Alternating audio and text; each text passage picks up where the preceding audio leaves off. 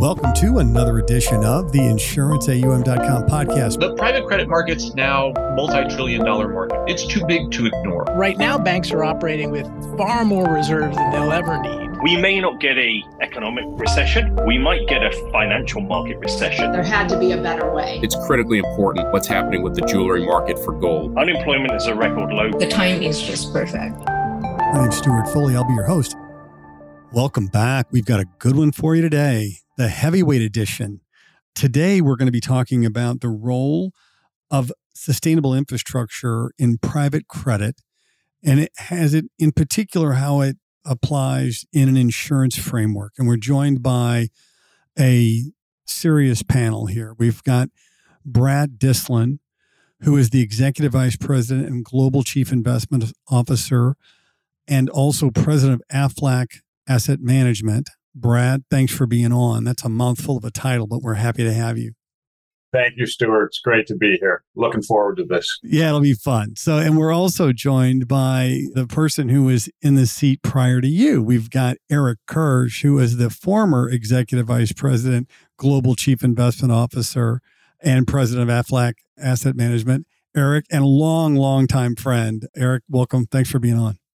Pleasure to be here, Stuart. Pleasure to be with my partners, Brad and Justin, as well. Thank you for the opportunity.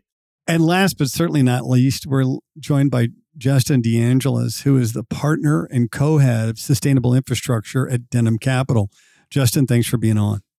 Thanks, Stuart. And Brad and Eric, thanks for taking time out to do this today. It is great to have you, this crew on. I don't know how lively it's going to get, but we'll start with Eric. Can you talk a little bit about your view of the insurance market today?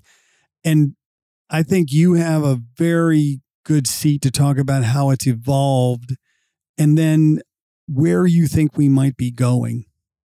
Sure thing, Stuart. That's a great opening question. And I'd like to think I have a long-term perspective on it. And by way of background, I got involved with insurance investing for insurance companies back in 2002. Back at Deutsche Asset Management, we acquired Scudder that had an $80 billion book of insurance assets. So I quickly learned what it meant to run money for an insurance company. And I think there are a few principles that were there then and are still there today, but I'll use that as a lead-in to why it's become much more sophisticated. Certainly, all insurers are always concerned about credit quality, asset liability management, liquidity management. Ultimately, these are policyholder funds. It's a highly regulated industry. So those principles have always been dear. But if I go back to the early 2000s when I got involved, most insurers were public investors, public markets, corporate credit, perhaps the mortgage market. In private markets, mostly things like commercial mortgage loans, certainly looking for yield and income, with always diversification, high credit quality, asset liability management as key principles. And all insurers prided themselves, as they should, on good credit underwriting, making sure your assets are safe. And by and large, most insurers did it well. But we know when we went through the financial crisis, some did it better than others, and a few insurers had some challenges. But I think somewhere in the 2010 area, if you will, and on, the market began to change. And some of those changes were tied to the era of low yields because interest rates went very, very low, and insurers typically need net investment income. Life insurers and annuity insurers need that extra spread in income. Health insurers want stability, different objectives. But in an era of really low rates, insurers began to look elsewhere for investments beyond public markets. Now, the good news about that, insurers recognized, particularly in the life insurance space, the health space, they had long duration assets for the most part. And liquidity could be handled from premiums coming in and having some assets that had natural maturities. But we went from being just asset liability guys to, hey, we are a huge pool of capital in the world, actually, one of the largest.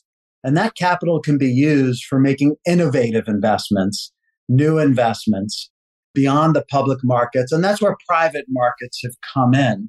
So good examples of that are things like what we'll talk about today, infrastructure and sustainable infrastructure.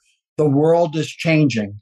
and the technology driving the world, like renewables and things like that, will drive change. And insurance companies have realized with long liabilities, liquidity taken care of, you can actually invest in those markets and be a natural provider of capital and get an excellent return, maintain your high discipline of credit underwriting, get the terms that you want, yet get into these new types of asset classes that will really add a lot of value.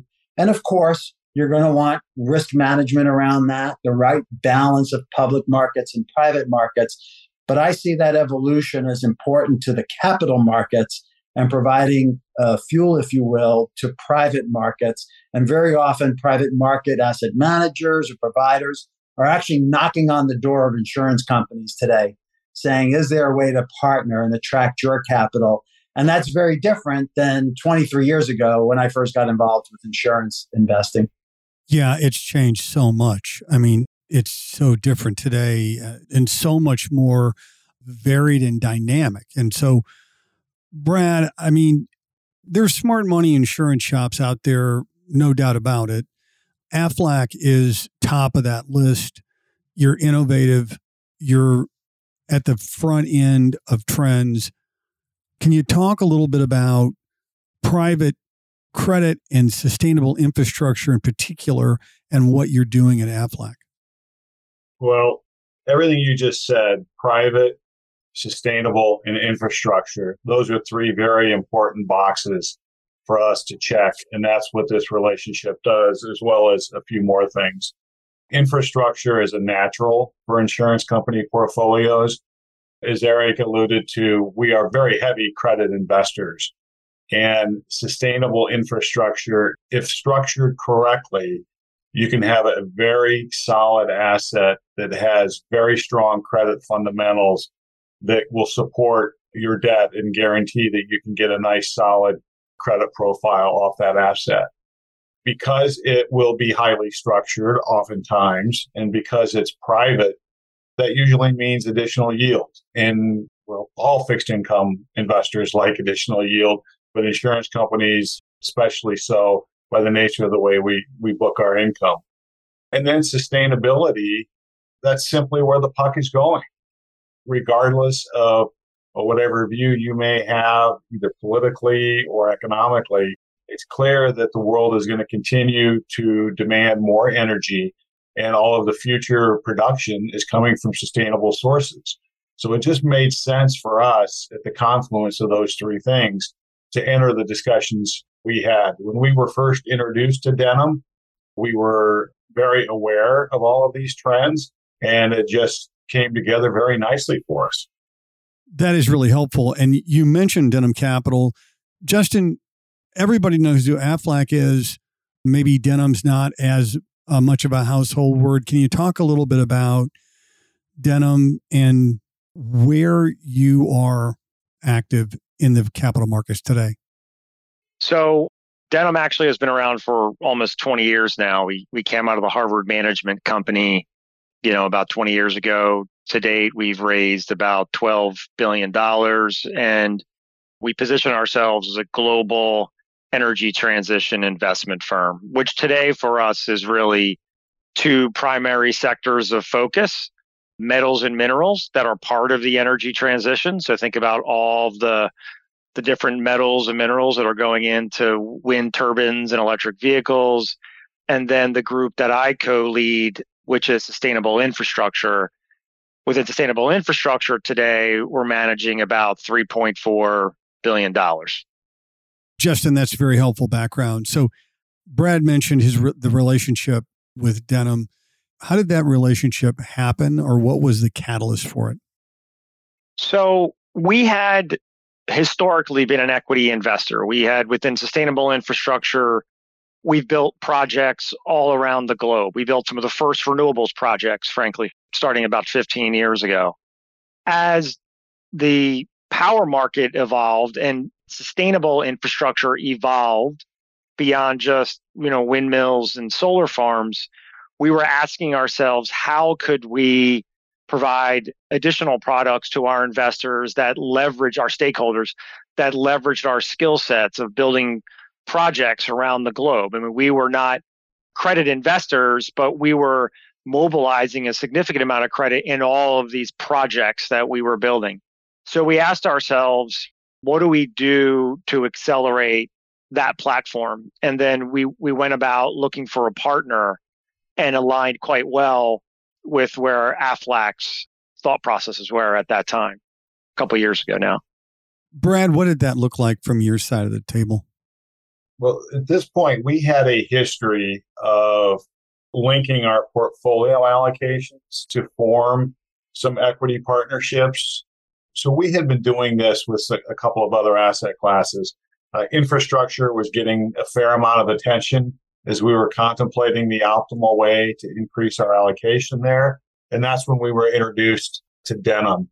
And a lot of things resonated very well with us as we got to know Justin and the rest of the team there. The first one is their background.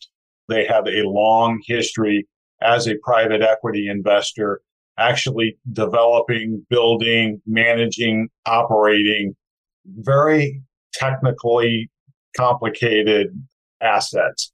And that's, we thought, was a very important differentiating factor in getting into this business, is having a partner who knows the ins and outs of the asset, because ultimately that's what we're turning to for our creditworthiness. There is an asset generating cash flow. If it's not functioning, not generating cash, we've got a real problem as a credit investor to that. So that was one of the keys as we were in discussions with them, is their track record in the space, the fact they bring a lot of technical knowledge. And we think there is a notable distinction in terms of originating deals when you've got somebody who's been in the market developing these assets and has the relationships, and we bring the financing to the technical experts, as compared to technical experts coming to financiers and saying, I've got a project need, can you go get me a syndicated financing deal? We think there's an opportunity to get enhanced value through being more selective, having good, strong relationships, being able to structure our deal appropriate for the nature of the asset, as well as just having that ground up fundamental technical knowledge. We think you combine all of that and it gives us an edge in each of the loans that we make. It's interesting. It does seem, Justin, that if you'll pardon the pun, there seems to be a tailwind for infrastructure right now. You'd mentioned that you've been doing it for 15 years. It feels like I'm late to this party. What's the current situation in the sustainable infrastructure market today? Where do you see opportunities? You're 100% right, and it's only increasing. So again, part of our step back was there's a forecast of $150 trillion that needs to be spent to get to net zero over the next 30 years or so. Most of that capital is going to come from financing, from debt, from credit. So we saw this opportunity again, and how do we leverage our expertise? But then as we also looked at the quality of the credit, it's amazing, especially on the infrastructure side. You're talking about default rates that are 6 times lower than non-financial corporates, right? So it's a very strong credit there that's also delivering, we estimate, at about 100 basis point spread over like public utilities of the same credit quality. So we like those aspects. And this was all before the U.S. Inflation Reduction Act that was passed about a year ago now. And I'll get to that in a second. But what we also saw was that in the private space, the banks really dominate the market. About 90% of the loans over the last 6 years, about $80 billion, was all coming from the banks, right? So then you have the banks, you say, okay, the banks have increasing pressure on their balance sheet. And on top of that, and again, this is all pre-IRA, Inflation Reduction Act. And on top of that, they have $46 billion of refinancings that are going to come due in the next 6 years. So you've got the banks as the primary financing party under pressure with a lot of refinancing opportunities, weak balance sheets. To us, we saw this as a great opportunity to step in, leverage our relationships, leverage our underwriting, and go. And then last year, the Inflation Reduction Act was passed in the United States that Goldman Sachs estimates will mobilize over $3 trillion of capital investment over 10 years. So the first question on that is, okay, well, that was a year ago. It's policy. Does it really matter? And a year hence, you've got about 270 new clean energy projects that are going to mobilize $130 billion. There's been a doubling of the manufacturing and construction spending since 2021. Since then, 40% of all new jobs are in the clean energy sector. And another added benefit, actually, last year, over 50% of those new clean energy jobs have gone to women. So not only have you had this expansion in capital deployment at pace, it's also creating a more diverse labor pool. And the interesting part here is even though you had this IRA that's going to mobilize all this capital, Brad hit on it. The reason why sustainable infrastructure is catching on at the breakneck pace it isn't necessarily just because of the Inflation Reduction Act, which has created a tremendous amount of fuel to the fire. It's because wind, solar, battery storage are the cheapest form of infrastructure that happens to be sustainable. And then you have electric vehicles coming down materially costs, which are also picking up pace here. That's tremendous. So, Brad, when you look at all of the opportunities in front of you, what is it about sustainable infrastructure that you're so bullish on? What are some of the, just straight down the middle, common sense ways that makes sense? There's a few things that align really nicely that get us excited for the opportunity here in sustainable infrastructure. The first one is the track record of infrastructure assets generally. Default rate, the loss rate is actually much stronger than comparably rated public investment grade bonds. So it's hard to beat that. Because these are private, oftentimes highly structured assets, we also get incremental yield. So at this point, I'm getting paid more for less risk. What's not to like? And then the sustainable infrastructure part, the sustainable part, I should say, sustainability does have a role in our portfolio. We do believe that that's where the future for energy is. We believe that it's also important to do the right thing for society and for the planet. And if you can do those things and have higher return and less risk, it really does make it a no-brainer. Absolutely. That makes total sense to me. So back to you, Justin. This is available only through private markets. Is that right? Can you talk to me a little bit about accessing this market? If I'm sitting in Brad's seat at another insurance company, what does that look like for me? If you're looking for access to sustainable infrastructure, broadly speaking, and we focus primarily on projects, it's really only available in the private markets. The last time a public market sustainable infrastructure project bond was issued was 10 years ago. So it's really a private market play. Eric hit on a lot of these tenets when he opened here. For insurance companies, what you get is, first of all, we've talked about sustainability, but what I haven't highlighted is the fact that everything we do goes through a sustainability screen. Sustainability is not an adjective. Sustainable is not an adjective that we take lightly. And we actually screen everything against the EU taxonomy for sustainable finance. And for those folks who don't know, it's really the most defined area for sustainability because a lot of people wave their hands and say sustainability. We also do external benchmarking as well.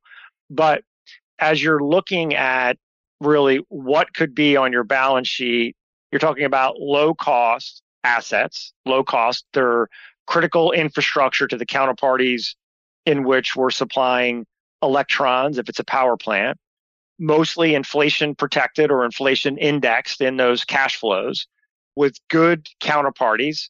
And in our portfolio, 80% investment grade counterparties where, you have this very good or very low default rate that, Brad and I had both mentioned. So you've got duration, you've got good credit quality, and you have sustainability benefits on top of that. Plus, because it is private and some managers, work really hard to originate and structure great deals, you get a bit of excess yield compared to public equivalents. And when I'm thinking about this, is this an IG market? Is it a high yield market? Talk to me about how I should be thinking about that fitting into my portfolio. So the private credit market and sustainable infrastructure is both investment grade and high yield. You can get both exposure there, and we do a little bit of both. What I just highlighted earlier was really the investment grade credit quality. You have long-term contracted cash flows with good counterparties lead themselves, no commodity risk or limited commodity risk, lead themselves to good investment grade credits. You also have a high yield business around this as well, where people are looking for stretch senior opportunities, or maybe there's a blend of construction risk into the portfolio. Maybe there's, we see this all the time as an equity investor as well, Denham Sustainable Infrastructure Equity, where you have counterparties who really don't want equity dilution, but aren't really able to get rated investment grade credit. So there is this high yield / mezz opportunity set. I mean, you really have the full gamut here. So Eric, you're not an insurance investment guy day to day anymore. You have been incredibly active and supportive of your alma mater, Baruch College. And you and I have talked about this kind of stuff in the past. And I can't let the opportunity go with this panelist without asking this question. So at our symposium, there was an 1.5-hour session, insurers only. And I wasn't in the room because I'm not an insurer, right? So I was told that half of the discussion was around recruiting talent. And as you know, and Brad knows, and Justin knows, insurance asset management is at least one order of magnitude more complicated than pretty much any other institutional class, right? And we need the best and brightest talent available. How do we excite young people to come into the industry that's been really good to all of us in insurance asset management? Back in the early 2000s and perhaps beyond, insurers were recruiting very good folks out of many schools, but it was a limited opportunity set because it was just traditional investment markets, a lot of sophistication around ALM and things of those natures. But now, as the world of capital and investing has enlarged, particularly with private markets, and you're in school and you're thinking about a career, you might think private equity, you might think investment bank because you think, gee, that's sexy. That's where those assets may exist or those opportunities. Well, not true at all. In those places, remember, they have a funnel. So not everyone's going to be qualified to get into those firms. But insurance investing now is touching all of those asset classes. Our discussion today, sustainable infrastructure, not something we would have discussed 20 years ago. Very important to society, very important to the future, an important investment asset class. Insurers do invest in private equity funds. Insurers invest in other forms of direct credit. So if you're a young student thinking about a career in finance, asset management, what a better place than an insurance balance sheet to potentially get exposure to these sophisticated asset classes. And insurance companies offer that now as a venue. So I think it's very attractive for, young folks coming out of school. And it's an advantage from my standpoint when we're out attracting potential interns and young folks to join us because of that level of sophistication. Brad, what about recruiting? Is that something you want to talk about, or we don't have to? I'll share an anecdote that I think might be kind of interesting. I guess it's been a while now, but heading up to the crisis, I remember among peers, a lot of insurance company analysts and PMs were leaving the industry to go work for hedge funds, total return funds. That's where all the smart money was going. In insurance companies, we were the dumb money. All we did was buy bonds and sit on it. And then we had this little crisis that happened, and a lot of those PMs and analysts were without jobs as their capital sources dried up because returns were no longer there.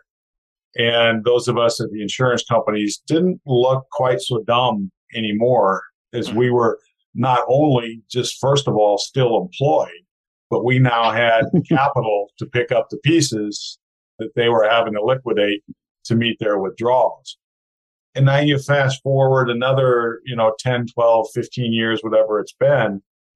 And where is all the private equity focus right now? The larger, more sophisticated private equity firms are out building or buying or both insurance companies because they like the characteristics of the insurance company capital. Well, that's been our secret for most of our careers. And I think the biggest thing to attracting talent is just getting that story out, making sure folks understand and appreciate not just the breadth, but the depth of opportunity that exists in insurance company asset management. Yeah, I couldn't agree more. And I have been beating this drum for so long. I just think it's such a great, you think about the level of sophistication from when you go to work at a shop like Aflac, and there's others that are also very sophisticated, very smart money. I don't think, I think if you listen to some of our podcasts, and you listen to this one in particular, you come to realize that insurance companies are very smart money and terrific places to spend a career.